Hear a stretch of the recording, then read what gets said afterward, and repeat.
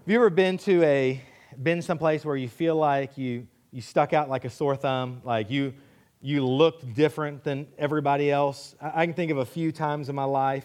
Went to a football game one time, a high school football game in inner city Dallas. I was definitely different than everyone else there. Couple of years ago, I say a couple of years ago, it's been almost 10 years. I have a friend who I've known since he's an adult now. He was a youth ministry kid in Austin years ago before I got here. And he is a big Texas A&M fan. Parents went to Texas A&M. He went to Texas A&M. His name is Kyle, named after Kyle Field. We're talking serious. I know people were whooping right there. If you haven't named your son Kyle or Reveille or something like that, you got nothing on these people. And so he would take me about once a year. They have season tickets. I'd go to a game with a family. Well, he calls me one Thanksgiving. He called me before Thanksgiving. And he said, hey, do you want to go to the Texas A&M football game at Kyle Field? Never been before. And I was like, man, it is Thanksgiving. But, my family will be here next year. And I don't know if this opportunity will. So I asked permission. Amanda said, absolutely go. So I went. Now, talk about sticking out like a sore thumb. He was a senior in college at the time. So his tickets were in the Texas A&M student section. So I walk in my burnt orange button-up shirt, and I'm sitting amidst this mob of maroon T-shirts and college students. And I mean, I just imagine what it looked like from a distance to have all of this maroon and this one little thing of burnt orange. I mean, talk about sticking out like a sore thumb. And I mean, I was in that whole crowd, obviously the only person that could do double-digit addition and things like that, because it was a bunch of I'm kidding, Aggies. I love you. I love you. I apologized publicly yesterday for all of my Johnny Manziel jokes I made on Twitter when not one Texas Longhorn got drafted. So I've already repented and hashtagged it. I should have kept my mouth shut because I just opened it up. But I'm sitting there, and I mean, it was a cool experience. And I will say this: Texas A&M fans are phenomenal. I mean, I'm sitting there amongst the quote-unquote enemy, and they're having a blast. They start to do the saw the horns off, and they're like throwing their arms around me, and I'm like, no, I can't do this, I mean, it's not right, and they're like, come on, and they're laughing, and just a great group. But it was definitely this kind of I'm not like anybody here moment, and I don't look like anybody. Sometimes we embrace being different. Sometimes. But the most of the time, we like to connect to a larger group. We like to feel like we belong, that we're not out all alone on an island. You've seen it before, and maybe this has been you. And some people are wired this way, but most of us aren't. You've been at a restaurant before, and you see somebody, they come in and they sit down, they order their meal, and it's just them. And part of you kind of like wants to like invite them over, because you kind of feel bad, and you keep looking like waiting for their guests to get here. Because we want to be a part of a group. We want to identify with people. We want to be similar. And so we do things that enhance that. For example, where you work. If you work at a place that is business casual, maybe it's a button-up shirt and khakis, and people go to work that way, that most people do, you're not going to roll in tomorrow in like cut-off shorts and a tank top. Because you would feel like you're not connecting, you're not a part of the group. You would be the outsider looking in. That's why, for teenagers, peer pressure is such a big deal. Because they want to be a part of a group. Even the ones that want to be different. You ever notice, like, I don't see it as much now, but you remember kind of when there was that goth stage? You remember that? And like kids wore all black and black fingernails and black eyeliner and all of that because they wanted to be different. But if you went to the school, they were sitting with 9 other people wearing all black fingernails. You know what I'm saying? They were different, but they wanted to be a part of a group. We have that inside us. That's why I remember as a junior high student, high school student, when it was back to school shopping time, what my parents did later in life, I love. They would just say, hey, here's the amount of money you're getting for school clothes. You can buy whatever you want. But if what you want buys you 2 outfits, that's all you're getting. Because here's what we would do for school. And I remember going to the mall, the Clean Mall. There was a Miller's Outpost. Was that Anybody know Miller's Outpost? Okay, I know it's just Colleen. And Miller's Outpost was where all the cool clothes were. Ocean Pacific, Z Cavaricci jeans. We wore that stuff, But I remember, and that's what everybody wore. So that's what I wanted to wear because I wanted to look like everyone else. My mother, God bless her, and I can't talk bad about her because she's my mom and it's Mother's Day, but this is a true story. When we would go clothes shopping before this, she used to take us every year to a department store called Wieners. Who thought that was a marketing good idea? And I remember, not only did it not have any of the clothes that everybody else wore, but it was called Wieners. I'm like, and you just rued the day someone would go, hey, where'd you get that shirt? I'd rather it was my grandfather's and he handed it down. I would have rather said that than Wieners. That's where I wanted to be a part of the group. Apple this week bought Beats. I don't know if you're familiar with the Beats. Your kids might have talked about them. Headsets. Apple bought it because everyone is buying these $200 to $300 headphones. The idea behind them is they're supposed to let you hear the music better, but most of the tests that have been done have said no. They're just $14 headphones that they sell for $200 to $300, and Apple went, we're going to get in on this. And so they bought it so that they could market it and campaign it. So why would a kid want to spend $200 on a set of headphones that do the exact same thing as the $3 headphones that aren't as big because everybody has them? It's because we want to be connected to a group. We want to fit in. Well, we started a series this last Wednesday. If you want to hear that message, you'll have to download it because we didn't have it last week. We weren't in here last week because of Clyde Impact Weekend. But you can download it on iTunes. You can listen to it on the Youth Ministry website, where we started a 3-week journey through Romans 12, verses 1 and 2. 3 weeks, 2 verses. And so last week, or Wednesday night, we talked about verse 1. And this morning, we're going to get into verse 2. Before we get there, I want to continue this discussion, and it's going to play into this idea of being transformed, about groupthink or wanting to connect to a group. We can look at our teenagers and go, don't give in to peer pressure. Peer pressure is bad, and peer pressure has a lot of bad things. But I want to suggest to you that it's possible that God actually designed us for that. Not to make bad decisions because of peer pressure, but God designed us for community, didn't He? Go back to the garden. Genesis chapter 1 and 2, very beginning, God creates everything. He creates animals. He's got Adam. Adam names the animals. And God says, it's not good for you to be alone. Now that's huge because Adam wasn't alone. Adam had God. He had that relationship with God. And yet God looked and in His wisdom said, knowing that the way I designed humanity, humans need other humans. Yes, there's this vertical connection between us and God, the spiritual connection. But God made us to connect horizontally, to have relationships with other people. That's a good thing. Peer pressure, in a negative sense, is just Satan's twist on that. It's just Satan taking our desire for community, our desire for relationships, and going, hey, if you're going to have community or you're going to have relationships, you've got to do this. You've got to wear that. You've got to talk like that. So this desire for us to have community isn't bad. Peer pressure just flows out of that. But here's 2 highlights that we have to kind of caution and be careful of. God's designed us for community.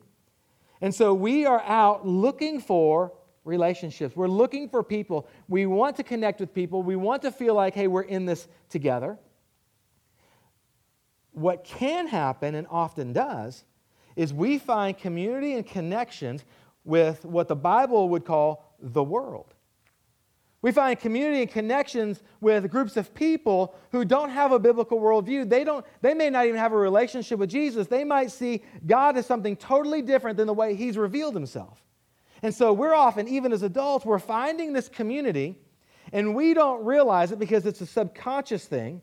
We start thinking like, believing like, and then behaving like, because our behaviors come from the way we think and what we believe. We start thinking and believing and behaving like the people we've surrounded ourselves with, and they're not thinking, believing, or behaving like Jesus in any way, shape, or form. The world has a whole different set of values than the Scripture gives us. I mean, you can boil it down. I mean, the world values money. And money's not a bad thing, but the world values money so that we can set up and build our own kingdom. That's why most of us, and I say most of them, I'm talking about Americans in general, most of us want money so that we can have stuff, because stuff gives us security and stuff makes us feel good. And God goes, no. My values are totally different. I don't want you to have security in a paycheck. I want you to have security in me. I don't want you to have money so that you can have stuff that's going to disappear one day because that stuff feeds this emptiness inside you. I go buy something and it gives me something new to focus on. God says, I want you to value your relationship with me. I'm going to give you money, not for yourself, but I'm going to give you money so you can bring the kingdom of God here with me. The world values power and influence. The world values pleasure, right? I mean, it's self-pleasure.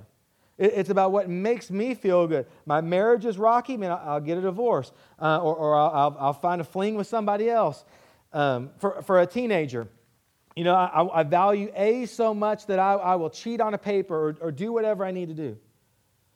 When you boil it all down, the world values self.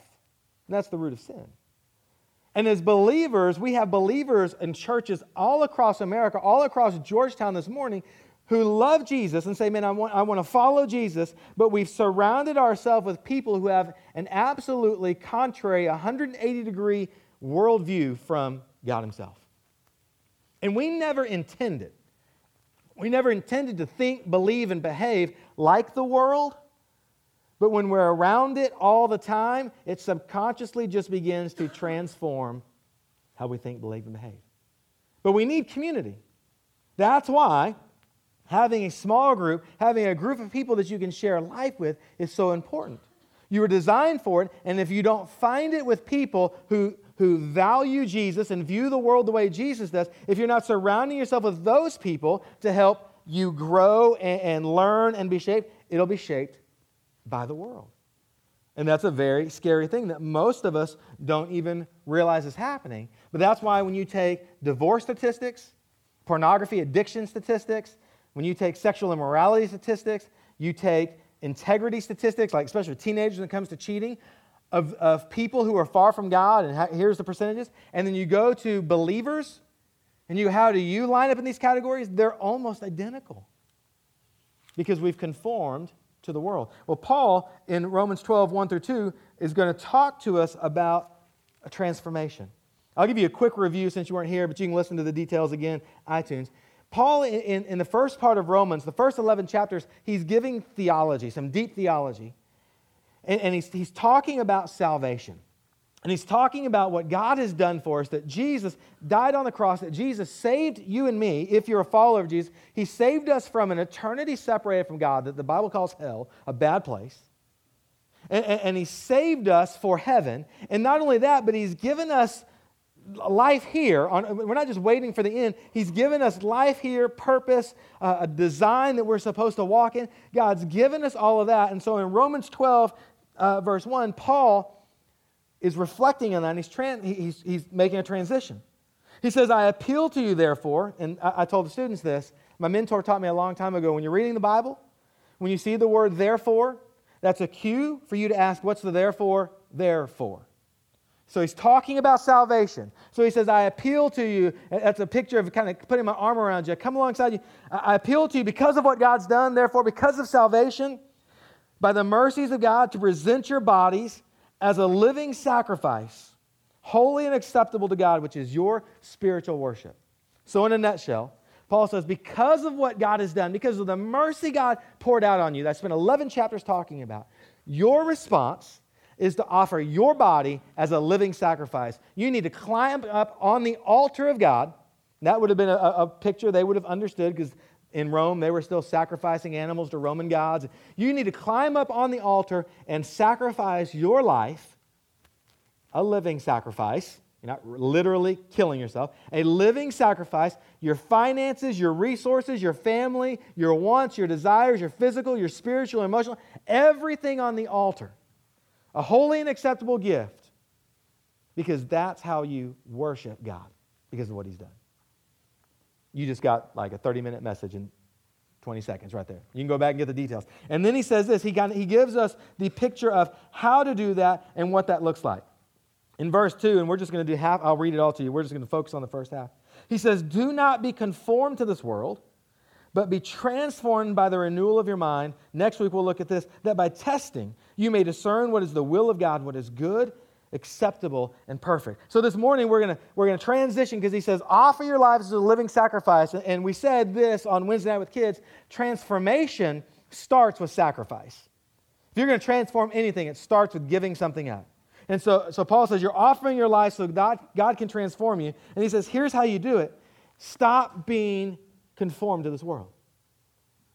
J.B. Phillips has a famous translation of this verse that almost every pastor quotes when they talk about this passage. He says, don't let the world push you into its mold.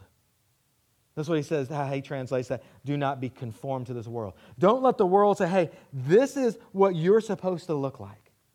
And when Paul writes this, he says, do not be conformed to this world. The word world literally means this age. And for the person who was hearing this or reading this for the first time, there was an immediate contrast in their mind. Paul says, don't be conformed, don't be pushed into what this age says is happening. Because for a believer of that time, and really for a believer today, it's still true, we're living for another time. We're living for another age. An author painted it this way. He said, the age that we're in now is dying. The age of Jesus restoring the world is dawning. And so we're kind of caught in between these two ages, caught in between these two worlds. A world that's dying, that sin is decaying, that is turning in and imploding on itself, and the new age that Jesus is going to finally bring to its fulfillment when He comes back. And so for a believer, we're right in the middle. We're kind of living in this world physically, but we're looking toward this world that's coming. And so Paul says, don't be conformed to this world. This idea is why are you letting this world shape you and mold you? Because it's on its way out.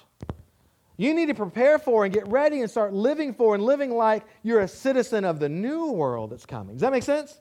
So he says, don't let this old world put you into its mold, tell you what you're supposed to be like. But man, we are good at it. Even as believers, we're good at it. This year, I think it was this year, the news articles were this year, they discovered a plant in Argentina and Chile called the chameleon vine. I put a picture of it. Here's what's amazing. Can you throw that up there? I think I've got it in there. You can't really see it. Let me tell you what it is. You know what a chameleon is, the lizard that stands next to a green leaf and turns green, gets next to a brown rock and turns brown. We've seen animals have this ability to mimic. This is the first plant that's ever been discovered, and my understanding it was discovered this year, that can mimic. Now, the blue arrows show the original plant. The red arrows show this chameleon vine. But here's what's crazy about it. Not only, because you might look at it and go, well, how do you know that's just not the same plant? Because the vine can grow across multiple different plants, one vine, and its leaves take the shape and form of whatever vine those leaves are next to. Tell me God's not cool when He made things like that, right? And so it can actually grow leaves up to 10 times the size of its other leaves on the same vine to mimic and look like the plants that it's around. And unfortunately, that's what we're like. We're like the chameleon vine. We head off to work and we adapt to and we adopt the cultures and values and views of the people we work with. And we talk like them. And I'm not just talking about business talk. Our jokes, our language, we talk that way. But then we can come to church on a Sunday morning and we adapt to that group. And we start adopting those customs and dress and things like that. We go out to the baseball field or the football field or the soccer field or wherever, and we're around and we adapt to them. Same vine, different adaptations. That's the world conforming us, saying this is what, you're supposed to look like this here. You're supposed to value this with these people because you want community. when you go over here and you're with these people, you need to adopt and become a chameleon over here because you want community, and this is how you do that here. And Paul says, listen, doesn't matter if you're here, here, or here, those places are all going away. That's the age that was. You're living for the age that's coming. And Paul says, stop being conformed to this world. I think what he'd say to us this way, and this is how I'm communicating it to our students this week, is that it's okay to be different. It's okay to be different. We have to take the mold that the world gives us and break it. And say, I'm not going to be a part of that. I'm going to embrace standing out for Jesus. I'm going to embrace, even if I have to stand alone, a lack of conformity to this age because I'm living for the one to come. So Paul says, don't be conformed to this world. And he says, but be transformed. Or actually, the Greek word there, the verb that's there, it would probably be better translate, let ourselves be transformed. And it's the idea if it's an ongoing process. It's not a one-time thing. It's not, hey, I met Jesus and I got baptized and I'm totally different. Even though that is true, you're different spiritually, you're a new creation. He says, let us continue to be transformed. And even the idea in there is not something you do, but something Jesus does in you. So he says, say no to the mold, let's break it, let's be different, and then step into this new age where Jesus, the Holy Spirit in us, if you were here a few Sundays ago when I preached about the Holy Spirit, it's this same concept. That the Holy Spirit inside of me is changing me and transforming me into the image of Jesus. The Bible would call that, or theologians would call that sanctification. Then I'm going to start thinking like and believing like and behaving like Jesus rather than the world. He says, let's not be conformed, but be transformed by the renewing of your mind. By the renewing of, it's the idea of your intellect and your moral judgments. Let what you think and believe and do be changed, be brand spanking new. Because as we begin to think differently, and we begin to believe differently, we begin to behave differently, and we begin to live our lives like a kingdom of the age that is coming. In the Old Testament, God gave the Israelites these laws. He gave them expectations. He gave them a way to live. And it wasn't simply that, part of it was God knows how He created humans, so He knows what's best for them. But it wasn't just arbitrary rules. It was because He knew what was best for them and because He wanted them to be set apart and different from everybody else. So there were some religious laws, there were some spiritual laws, but there were also laws of taking care of the poor, taking care of widows and orphans. That was an Old Testament idea, not just a New Testament idea. And the reason for that was God wanted all of these other people groups that were around that were looking at Israel, kind of the test tube of what it was like to live with Jesus, to live with God. And He wanted these other people groups to look at Israel and go, hey, something's been created here, and they're very different. The way they live is different. The way they treat people is different. Their economy is different. They're doing things differently. We're interested in seeing who this king is. Because they're different than we're like everybody else, but they're different. That was part of why God gave Israel this law to live by.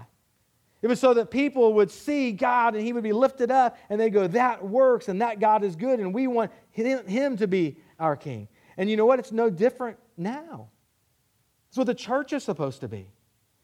We're supposed to be the body of Christ that goes out into our community that lives in a way that's not conformed to the world. We don't look like the world. We look very different because we've been transformed. We think differently, behave differently, believe differently because we have a renewed mind. And those things play out in living purposeful for the way God created us. And the idea is that the world looks at the church, they see the body of Christ and they go, they're different than everybody else.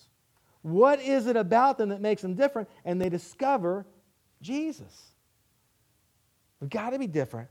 I was riding in a car with a lady that I do some work with, and we went down, we were doing a presentation for some of her family, helping them do some finances. And on the way back, I started talking about Collide Impact Weekend. It was the week before. Started talking about all what our students were doing. And she kind of asked some other questions. I started talking about what else our church does. And talked about First Serves and how 1,000 people go into our community serve. Started talking about all the places around the world that we go and the things that we do here, not just First Serves, but ongoing in apartment complexes and adopting local schools, 5 or 6 different schools that we serve in. and telling her all this. And of course, I'm getting excited about it. And this is what she says. I think I need to go check out your church. Because we're different. Who else is impacting their community like this church? There might be a few other churches. Probably are some. But there's no one government organization. There's not any one city that has its hands in so many different places. Yes, there's some groups that do great stuff in some targeted areas. And they probably do more in those target areas than we do. But man, where in the world, I told you the story about the little girl with cancer several weeks ago. Marissa, where in the world, or where in this community, in 5-6 hours, can you get 35 people to show up to move 2 complete strangers' apartments, redo apartments, pay for the new flooring, pay for the cleaning, for strangers? It's supposed to be different. It's supposed to make the landlady of the apartment complex go, these people are different. It's supposed to end up like it happened 3 weeks ago with that landlady walking down the aisle of First Baptist Georgetown and saying, I want to join this church. That's what happened. Because these people are different. They're transformed. They're living for another kingdom with other values. And that intrigues me, and I want to know more. That's why Paul says, don't be conformed, but be transformed by the renewing of your mind. So here's what we do. 2 things. One, and this is going to be hard. This is going to sound easy, but it's not. We have to build relationships in small groups. One of the struggles is even in a group this size, we've tried to turn these circles inward. And even still, sometimes we naturally want to be a part of the bigger group. Sometimes we'll get into small groups, and I'll look out and like 2 circles are combined. We got 20 people. Because we're comfortable that way. But we need small groups. We need relationships with people that we know intimately enough that when they look at our lives and they see us conforming to the world, can say, stop. You really got to stop. This isn't what you want. And then we can go, you're right, it's not. We need groups of people that can encourage us, that can lean into our lives. And throughout history, probably, not history, I guess, but my history, Sunday morning in the local church has been where that happened. We called it Sunday school. Small groups of people coming together, and then they grew and they got bigger. But we're in a day and age where that's different. We're in a day and age where, like in our class, we have people that, because of all the other things going on, like you might make 1 Sunday out of 4. And that's normal. I mean, that we live in that world. I mean, we've got all kinds of things going. So maybe Sunday morning doesn't work for you. A Sunday morning small group is not in the Bible. Community's in the Bible. So if you can't make it to a small group regular on Sunday morning, you need to find a small group. Make it Tuesday night, make it Thursday night. Who cares when? But the problem is, even Tuesday night's busy, and Thursday night's busy, and Friday night's busy, and Monday night's busy, and Sunday night's busy. And if we were really honest, we'd go, it's not that I can't make it on Sunday morning, it's that I can't make it regularly anywhere. And the issue becomes a priority. Because here's what we do know. You will find community. You'll find it. Because God made you for it. You're wired for it. You can't live alone. It's not natural. It's like a news article, a lady in Pontiac, Michigan,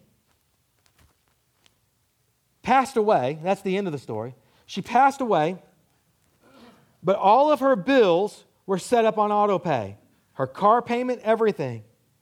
No one knew she passed away until the bank account ended up dry.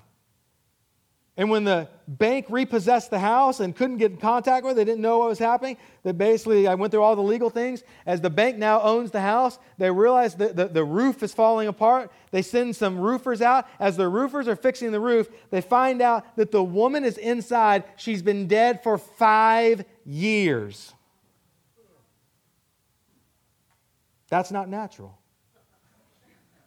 That wasn't even meant to be a joke. That is kind of funny, but it's not natural. We weren't meant to be alone. We were meant to be in community. You will find community. So what community will you find? So what you've got to do, it's the priority of a small group. And here's what I'm going to tell you. This is hard. Your small groups need to make a commitment to each other. Your teenager small groups need to make a commitment to each other. And here's what this looks like. And I'm not saying this from a pastoral standpoint. When a small group leader says, hey, and they get it out in the calendar a month or 2 months in advance, and they go, hey, we're going to do a cookout at our house. We want you to all come. and 2 couples show up, including the host. It's the host and another couple, and they're like, man, our small group isn't as good as that. That's on us. We have to step into it and go, man, I have a priority of having the right kind of community. I'm going to find community, but I don't want to find community that's conforming to the world. I've got to find community with a group of people who are living in this age to come, the one that Jesus is in charge of. And when that happens, when somebody says, hey, we've got to get together and we're going to do a barbecue cookout, or we're going to go to the movies, we have to say, you know what? That's got to be a priority for us. I mean, it's got to be like, hey, we've got a funeral or a wedding, or I can't even get off work. That's why we're going to miss it. Because you will find it someplace, but you want to find it in the right place. I got a text this Friday night. Best text I've had in a long time. Wednesday night we were talking somewhat about this, not really in the same direction, but we were talking about transformation and sacrifice, and we're talking about transforming relationships and friendships. And I was talking with your students about how I know they have friends, and some of the friends are living in this world. We didn't call it this way, but they're stuck between, hey, your teenagers are stuck between, everybody's at the party on Friday night in a bad place. I don't need to be there. But my only option, if I'm not there, is to be at home watching TV with my parents, and that sucks equally as bad. I mean, it's like, you know what? And they're caught in this tension, this catch-22. And one of the things I told them is that some of you just have to sacrifice fear, and you're going to have to get 2 or 3 friends that'll commit and say, hey, we're going to go to the movies, or we're going to go to a movie, and invite everybody. And just say, hey, anybody that wants to come on, we're going to do it. But you have to be aware, it may just be 2 of you, and it may be awkward. And the next week, say, hey, we're going to go bowling. And the next week, hey, we're going to go to so-and-so's house, and start creating some opportunities for other people to lean onto. I got a text on Friday night of some of our students. They were at a restaurant or something like that. Courtney was one of them, the Hewlett's daughter. And it said a picture, and they said, hey, we called a bunch of friends, and we got together to do our things, and we're having a blast. I texted them back and said, it was the best text I've had. Keep it up. They know they need community. You need community. Where are you going to find it? You're going to find it in a small group. Here's the second thing. We've got to start thinking like Jesus. We've got to figure out, and I don't know how you connect with God, how do I put myself around Jesus? We've already said you think, believe, and behave like the people you're around. We're not going to conform to them, so we're going to think and behave and believe like Jesus, which is one reason why we need to be around the people of God. But how do we start learning how Jesus saw the world? It's going to happen through some spiritual disciplines, actually reading a Bible, talking with Jesus. It's going to happen from reading some books that people before you have written. You know, a great one if you're a reader, and this is on our leadership track, I believe for our sophomores. We ask them to read How Now Shall We Live by Chuck Colson. A worldview. How does the Bible tell us to see the world? Maybe you need a spiritual director. You might need a mentor, but maybe a spiritual director that just kind of lines out a path for you to start doing some spiritual disciplines that shape your mind, that renew the way you think and the way you believe, so that the way you live starts to look like Jesus.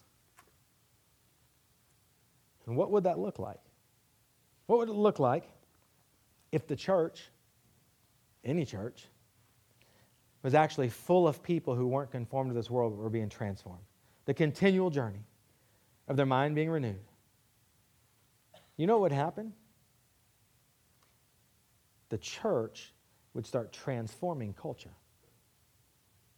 They were trying to avoid being conformed. We wouldn't be running from it, we'd be changing it. Problem is you can't do it alone. You can't change your culture all by yourself. But if the church started living transformed and started leaning into their world and their culture and their relationships and their businesses and their neighborhoods, things would change.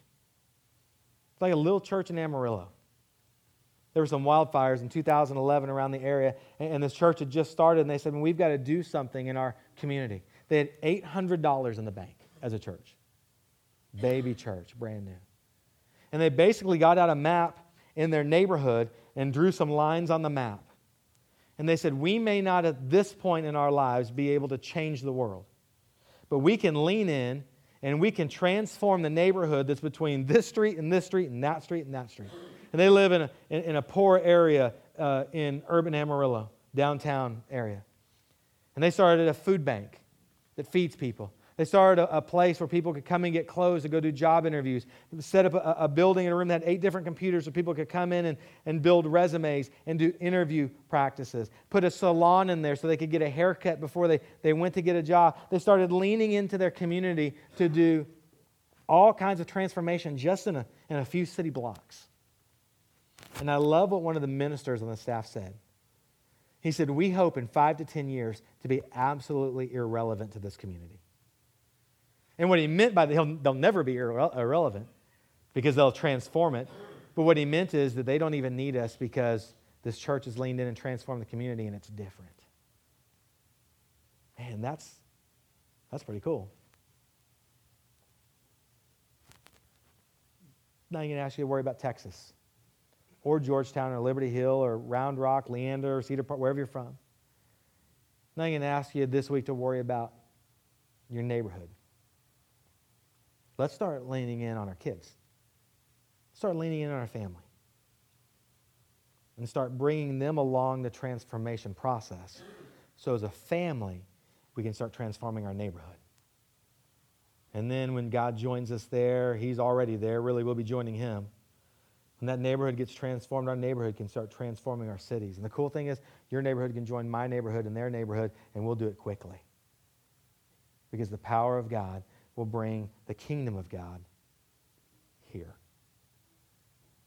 Paul says, you want to live a response to the salvation that God's given you, climb up on the altar, offer your bodies as a living sacrifice. Is how you worship. And the first step is stop being molded into what the world says you're supposed to be. Start living in this age. A lot easier on paper than it is in real life. But the good news is the Holy Spirit's inside of us, and He can do anything. Let's pray.